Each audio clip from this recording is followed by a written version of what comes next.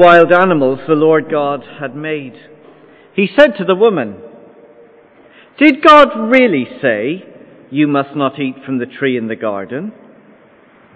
The woman said to the serpent, "We may eat fruit from the trees in the garden, but God did say, 'You must not eat fruit from the tree that is in the middle of the garden, and you must not touch it, or you will die.'" "You will surely not die," the serpent said to the woman. "For God knows that when you eat of it, your eyes will be opened, and you will be like God, knowing good and evil." When the woman saw that the fruit of the tree was good for food and pleasing to the eye, and also desirable for gaining wisdom, she took some and ate it. She also gave some to her husband who was with her, and he ate it. Then the eyes of both of them were opened, and they realized that they were naked. So they sewed fig leaves together and made coverings for themselves.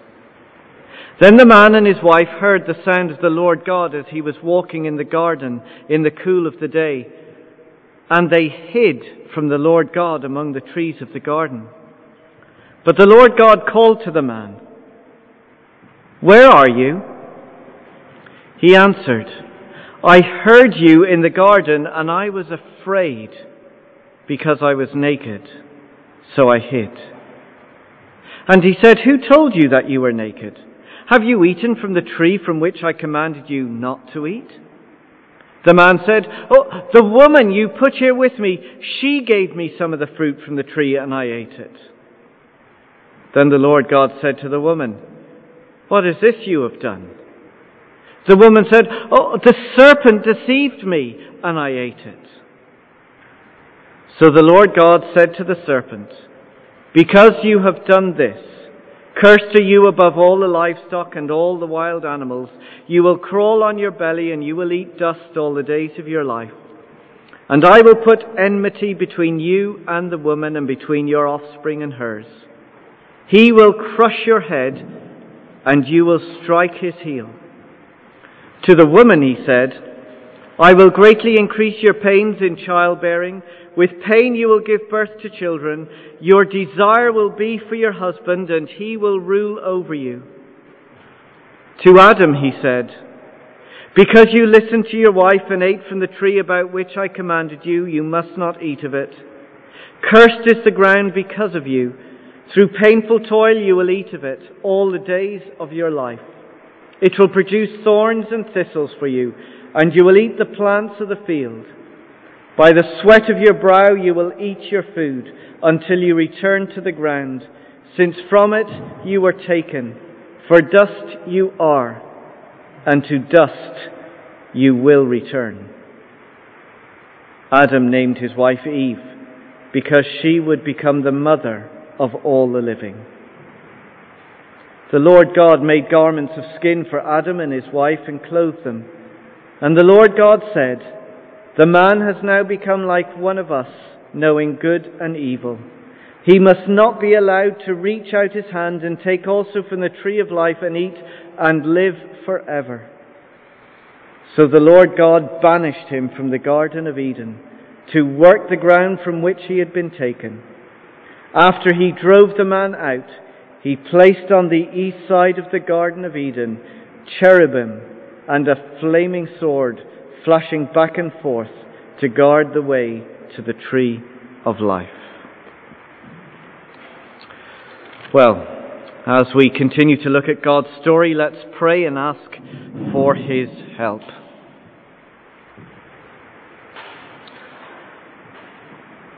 Our Father God, we come before you as the author of this story,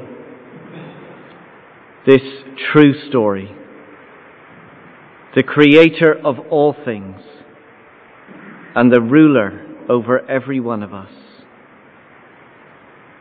You are God and you are in charge. And we ask that you would help us to listen carefully to your story, to its truth, so that we may understand who we are, what we have become, and our path of redemption. Father, we ask that these words would not only give us knowledge and understanding with our heads, but that it would truly show us our hearts and how our hearts can be made new. We pray for your help in this in Jesus' name. Amen.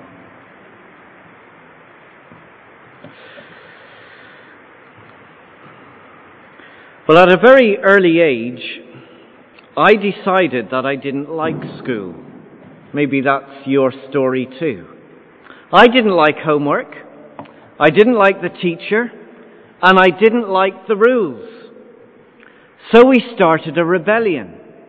One lunchtime, my friends and I began to march around the school building, as if it was like marching around the walls of Jericho, chanting as we went, "We're on strike," as we passed the headmaster's classroom. Soon the whole school had joined in, from junior infants right up to 6th class, all of us marching round the school, chanting in defiance of school rules. It was a deliberate act of rebellion. He was the headmaster. We were the pupils. It was his school, not ours. He made the rules and we were to obey them. And we did not like it. So in an act of defiance, we rebelled. Now I think that's a picture of all of our story. In Genesis chapter 3, God tells us the true story of what we are really like. It's a story about our deliberate act of rebellion against our loving Creator and the devastating and eternal consequences. The story all starts with the test to love God. You may remember from last week as we looked at creation, that God in His love provided man with all that he needed. Look back at chapter 2, verse 8. So as God had created everything, we read in chapter 2, verse 8, "Now the Lord God had planted in the garden in the east, in Eden. And there He put the man He had formed. And the Lord God made all kinds of trees grow out of the ground, trees that were pleasing to the eye and good for food." Eden is this beautiful, pleasing and plentiful garden. No wonder it means delight. Everything is there for man to enjoy. Nothing going wrong. There's no sadness or hurt, no pain or struggles. In fact, it's in this garden that the man and woman enjoy a perfect, intimate relationship with God. Look at chapter 2, verse 25. Here's the scene in the garden. The man and his wife were both naked, and they felt no shame. You see, we've got to understand this carefully because their physical nakedness reflects a deeper inner nakedness. Here are two people where there is complete openness between each other, but most importantly, openness with God. There's nothing to hide. There's nothing to fear. They're completely transparent. There is no shame. There is no guilt. Man and woman with their loving Creator in perfect relationship. This is how God designed the world to be. It is perfect delight. Now, God's beautiful design is going to be maintained by one simple command. Go back to chapter 2, verse 16. For this design to be maintained, there is one simple command. And the Lord God commanded the man, "You are free to eat from any tree in the garden, but you must not eat from the tree of the knowledge of good and evil, for when you eat of it, you will surely die." You see, our love for God is to be something that's free and spontaneous. It's to be a natural response to God's love towards us. And the way to demonstrate our love is to obey God. That's how we tell Him and show Him that we love Him, is by obeying Him. So He says to man, don't eat from the tree of knowledge of good and evil. Now we'll get back to the tree in a minute. But for now I want us to see that God's command to His people is like a test of their love and loyalty. It's not temptation, because God has given them everything that they need. They have all that they ever need for life. He simply gives this command as a simple way for them to demonstrate their love to their Creator God. And it's no different for us. Every single day through our words and actions, we are given opportunity to demonstrate our love to our loving Creator God. Through obeying Him, we are showing our loyalty and love to Him. So first, there is the test to love God. Second, we see there is a desire to be God, because tragically, their love for God turns into a deliberate and intentional rebellion. First of all, we have the talking snake. Or is it? Have a look at chapter 3, verse 1. Now the serpent was more crafty than any of the wild animals the Lord God had made. He said to the woman, "Did God really say, 'You must not eat from any tree in the garden'?" Now I'm sure most of you have a picture in your mind as we read of that little scene, of this colourful snake wrapped around a tree, talking to Eve with a hiss, offering this juicy apple in its coil. It's the kind of pictures we see in kids' Bibles. Now, I don't think that's really a very helpful picture at all. Why? Well, we're not told what he looks like. In fact, we're not even told where he comes from, only that he is a created being. Look again at verse 1. Now the serpent was more crafty than any of the wild animals the Lord God had made. So he's not the same as God, but he is dependent on God, and he is under God's rule.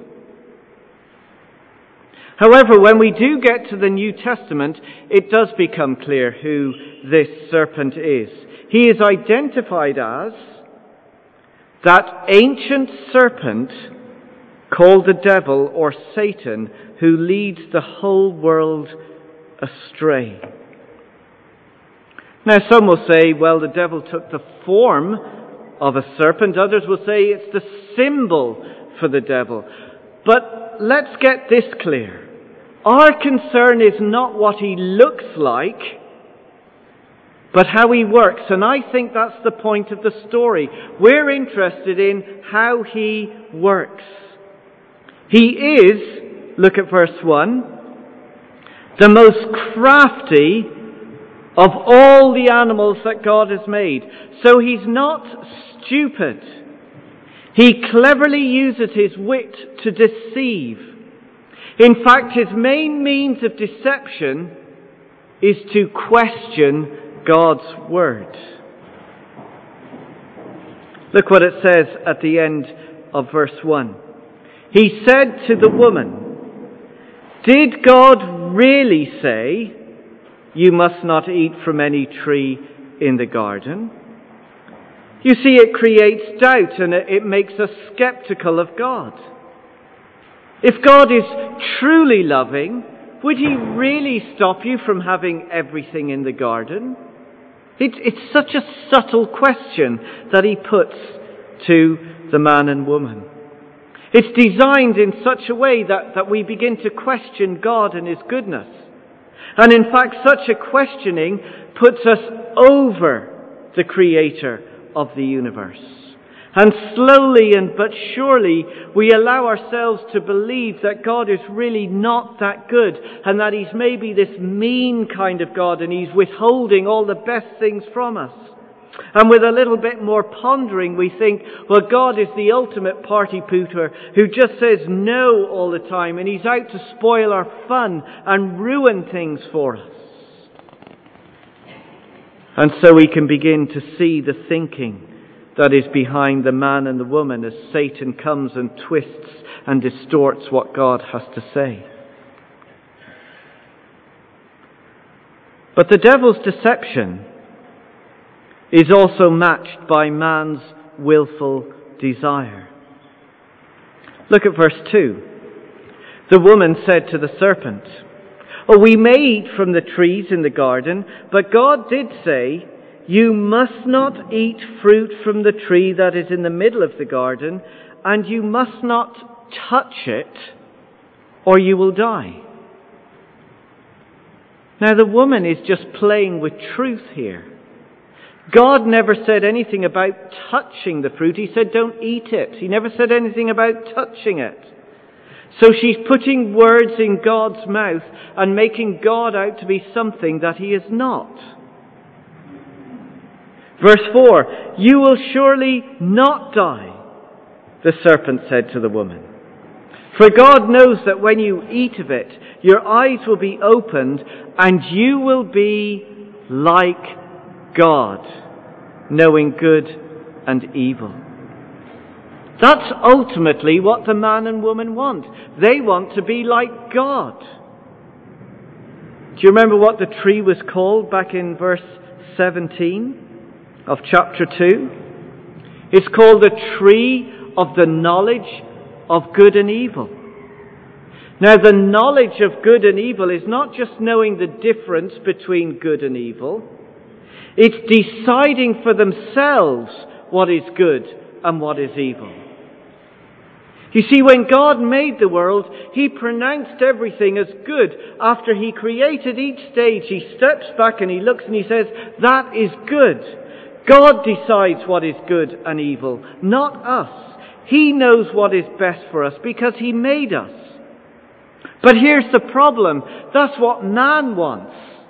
We want to be like God so that we decide what is good or evil. We want to be the ones who declare what is right and wrong. In other words, we've got no longer any use for God. We don't need God anymore because we decide what we should do. Verse 6. When the woman saw that the fruit of the tree was good for food, pleasing to the eye, and also desirable for gaining wisdom, she took some and ate it. Now, we mustn't think that the fruit is somehow magical. It's not like they eat the fruit and then all of a sudden they've been given this godlike power. No, remember that the tree was a test to show their love and their loyalty to God. And they fail. Rather than give their love to God, they love themselves. Instead of being loyal to their Creator God, they become loyal to their own desires and they follow what's in their heart. They simply long to be God. Now, the story we've just read is the story of us all. We are no different to what happened in the Garden of Eden. In fact, as we follow through in the story, look how it continues. Have a look at chapter 5, verse 1.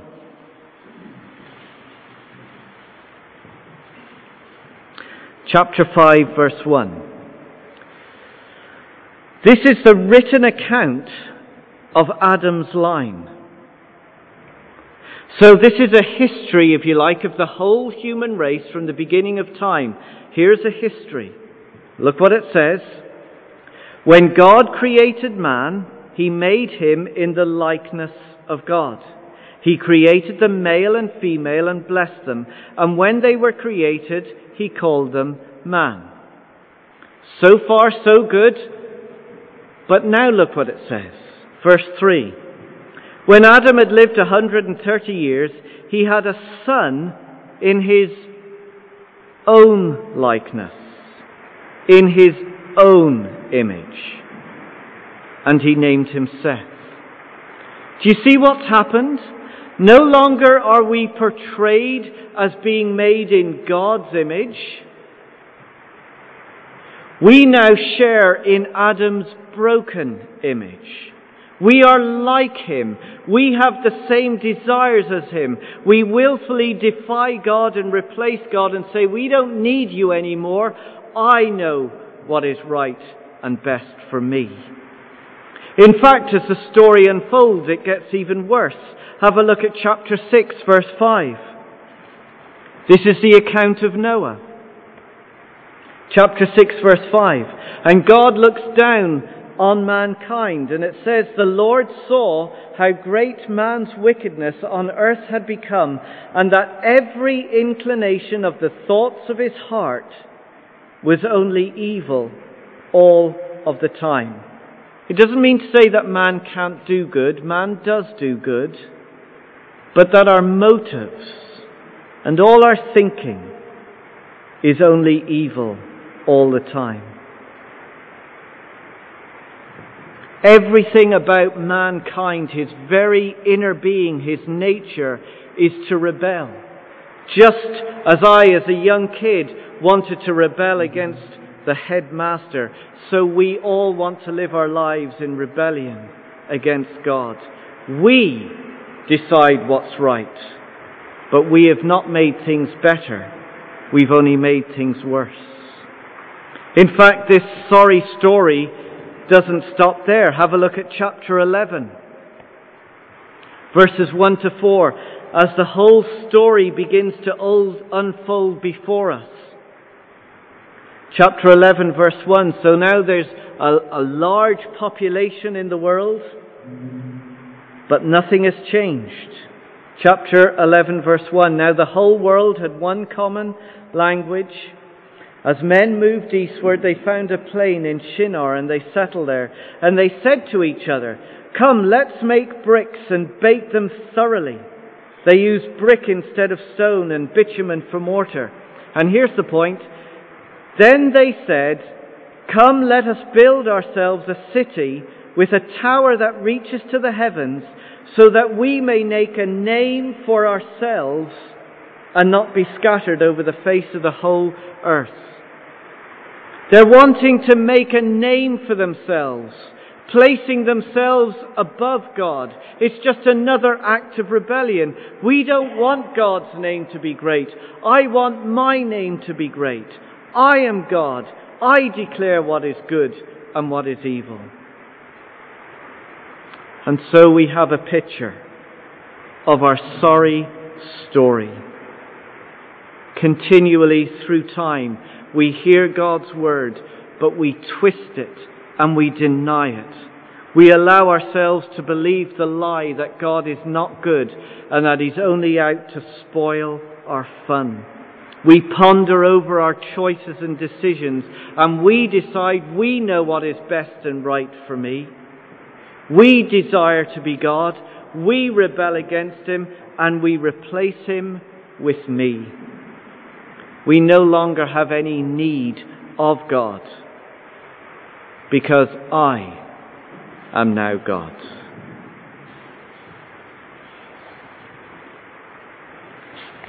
So there is the desire to be God, but when we rebel against God, there are devastating and eternal consequences. Look at verse 7 of chapter 3. Our innocence is lost. Chapter 3, verse 7.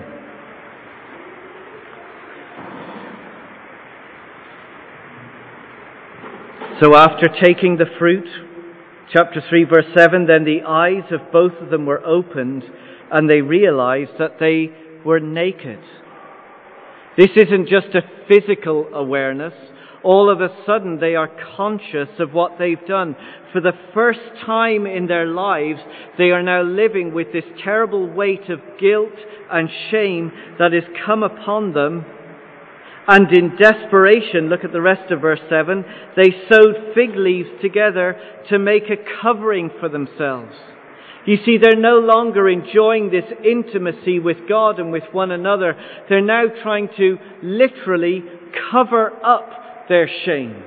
They're trying to hide away, but this outward act of covering is not going to do anything. It's like a sticky plaster on an open wound. Verse 8, then the man and his wife heard the sound of the Lord God as he was walking in the garden in the cool of the day, and they hid from the Lord God among the trees of the garden. But the Lord God called to the man, where are you?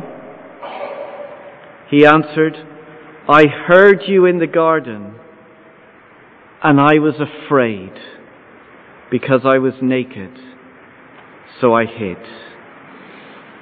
Do you see, man sees his own shame. He sees what he has done, and God sees his rebellious heart. Intimacy is now replaced by hiding. The joy that they had with God is now replaced by fear. They're no longer walking with God. They're now running away from God, trying to get away because they're too ashamed and they do not want to be with Him. And that's what happens when we rebel.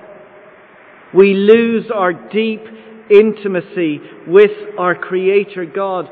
We no longer have that unity with Him and that relationship. Instead of His friends, we've become His enemies. Instead of fellowship with Him, there is this broken separation. But not only is our innocence lost, but we now live in a world where there is not blessing, but curse. Look at verse 14.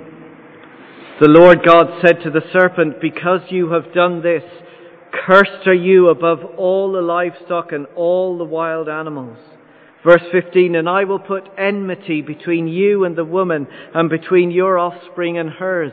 You see, instead of the harmony between man and creation, there's going to be this fierce battle which is going to be played out between mankind and Satan. And his objective, as always, is to turn people away from the loving God and the goodness of His Word. And that's his scheme, and that's what he's doing to us today. And that battle gets played out every single day in 1,000 different ways as we continue to declare what is good and what is right. But with our rebellion comes pain and suffering. Verse 16. To the woman, God said, I will greatly increase your pains in childbearing. With pain you will give birth to children. And your desire will be for your husband. That is, you will long to rule over your husband, and he will rule over you. And isn't that our experience in life?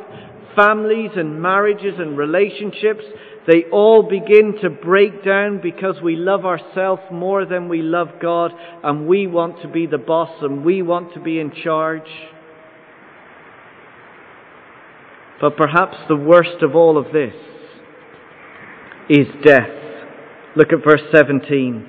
To Adam he said, because you listened to your wife and ate from the tree from which I commanded you, you must not eat of it. Cursed is the ground because of you. Verse 19. By the sweat of your brow you will eat your food until you return to the ground, since from it you are taken, for dust you are, and to dust you will return. In the beginning, everything lives. Now, everything dies. Have a look again at chapter 5. Look at the account of humanity. See the picture that is unfolding. So in verse 5 of chapter 5 we read, altogether Adam lived 930 years and then he died. Verse 6, When Seth lived 105 years, he became the father of Enosh. Now look down at verse 8. Altogether, Seth lived 912 years and then he died. Verse 9, Enosh had lived 90 years and he became the father of Kenan. Verse 11, altogether Enosh lived 905 years and then he died. On and on it goes through the history of the world, and for every mankind, everyone dies. And one day, somebody will stand over our grave and they will say, ashes to ashes, dust to dust. The giving of life is now replaced with the pronouncement of death. What God had said at the beginning was true. You must not eat from the tree of the knowledge of good and evil, for when you eat of it, you will surely die. We may not have experienced death ourselves, but we've experienced in the sense that we've all lost loved ones. Death brings pain and heartache. It takes those we dearly love. It steals away our joy. It's a curse that we live with day in, day out.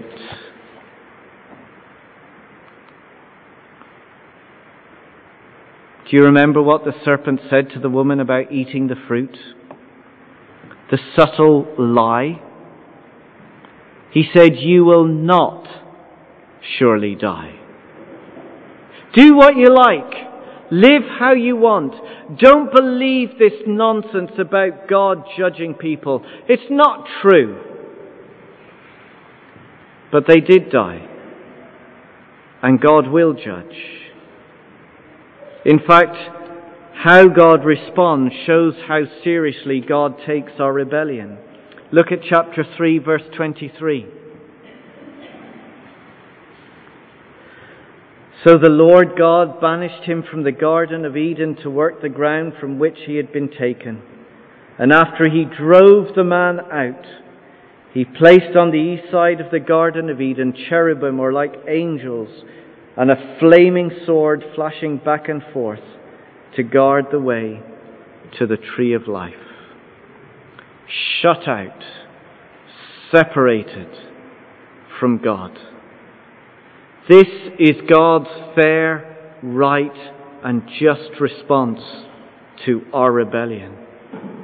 In God's judgment, we are eternally separated from the source of all life and all love. You see, when we rebel, we invite God's judgment upon ourselves.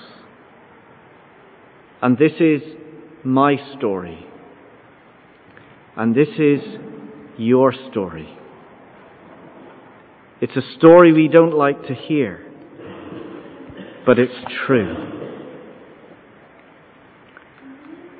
Well, thankfully, mixed in with our story, our tragic story, is a story of hope. In the chaos and in the disorder and in the death that we see all around us, God speaks a promise. Chapter 3, verse 15. This is what God said. I will put enmity, speaking to the serpent, to the devil. He says, I will put enmity between you and the woman, and between your offspring and hers. He will crush your head, and you will strike his heel. You see, from the woman, from this human race, one special person is going to be born, and that person will come and crush the devil, defeating him, destroying him, restoring our broken lives, and renewing our disordered world. How do we know? Well, have a look at Romans chapter 5. Romans chapter 5.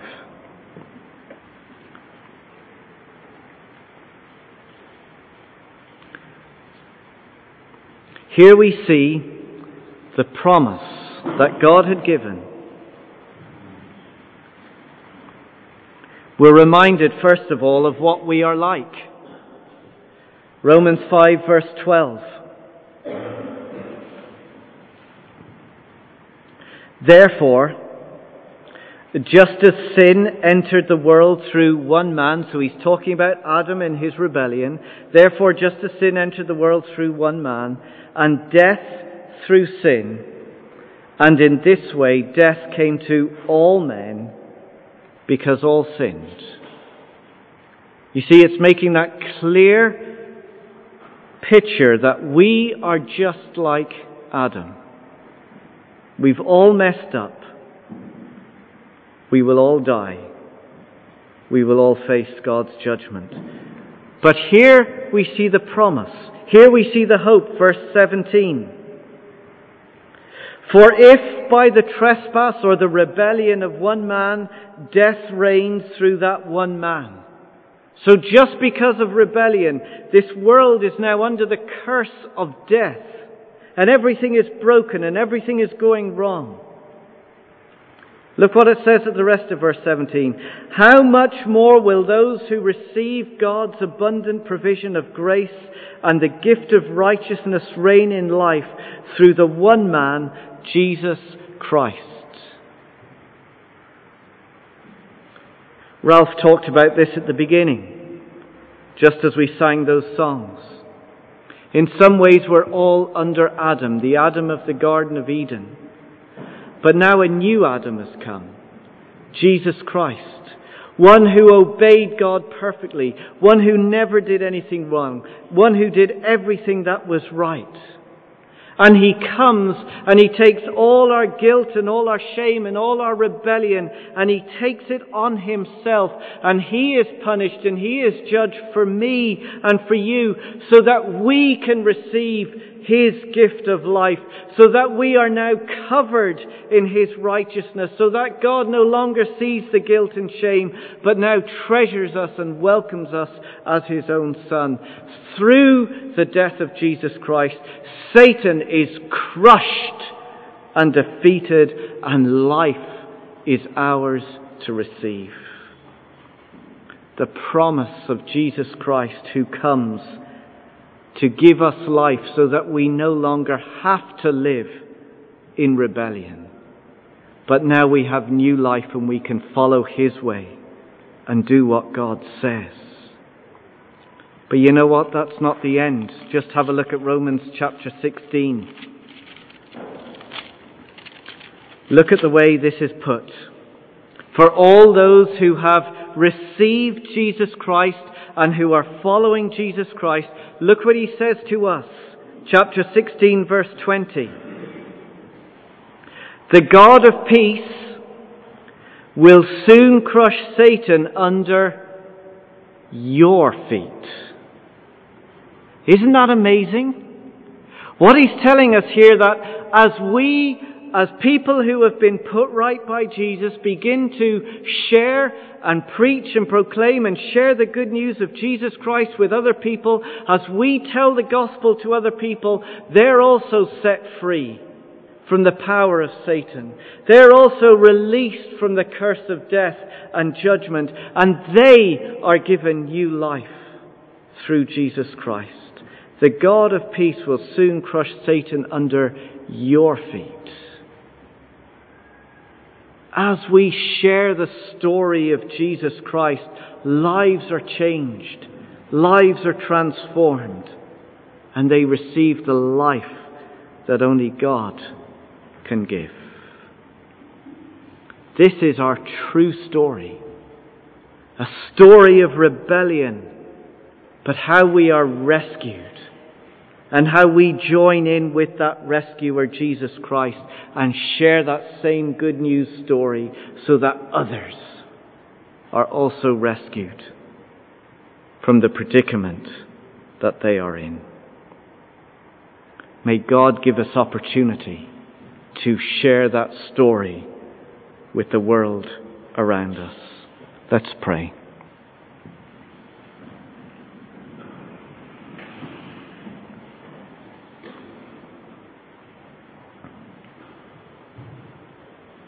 Father, please help us to see ourselves clearly. Please help us to take off those rose-coloured spectacles that we have on that see us from our view. Help us to see ourselves from your view. And would you teach us to keep running to the Lord Jesus, the one who has come to deliver us, the one who's come to cover us in righteousness, no longer suffering under guilt and shame, but treasured and treated as your own Son. Thank you that life is ours today through Jesus, and we pray that we would share of that same message, and that people would be set free from following the ways of Satan, so that they may follow the Lord Jesus and live for him. We pray this in Jesus' name. Amen. We're going to sing in celebration, which picks up some of those themes. I will glory in my Redeemer, whose priceless blood has ransomed me. Mine was the sin. That's the reason why Jesus had to die, was because of my rebellion. But he sets me free to live a life for him. So let's stand together as we sing.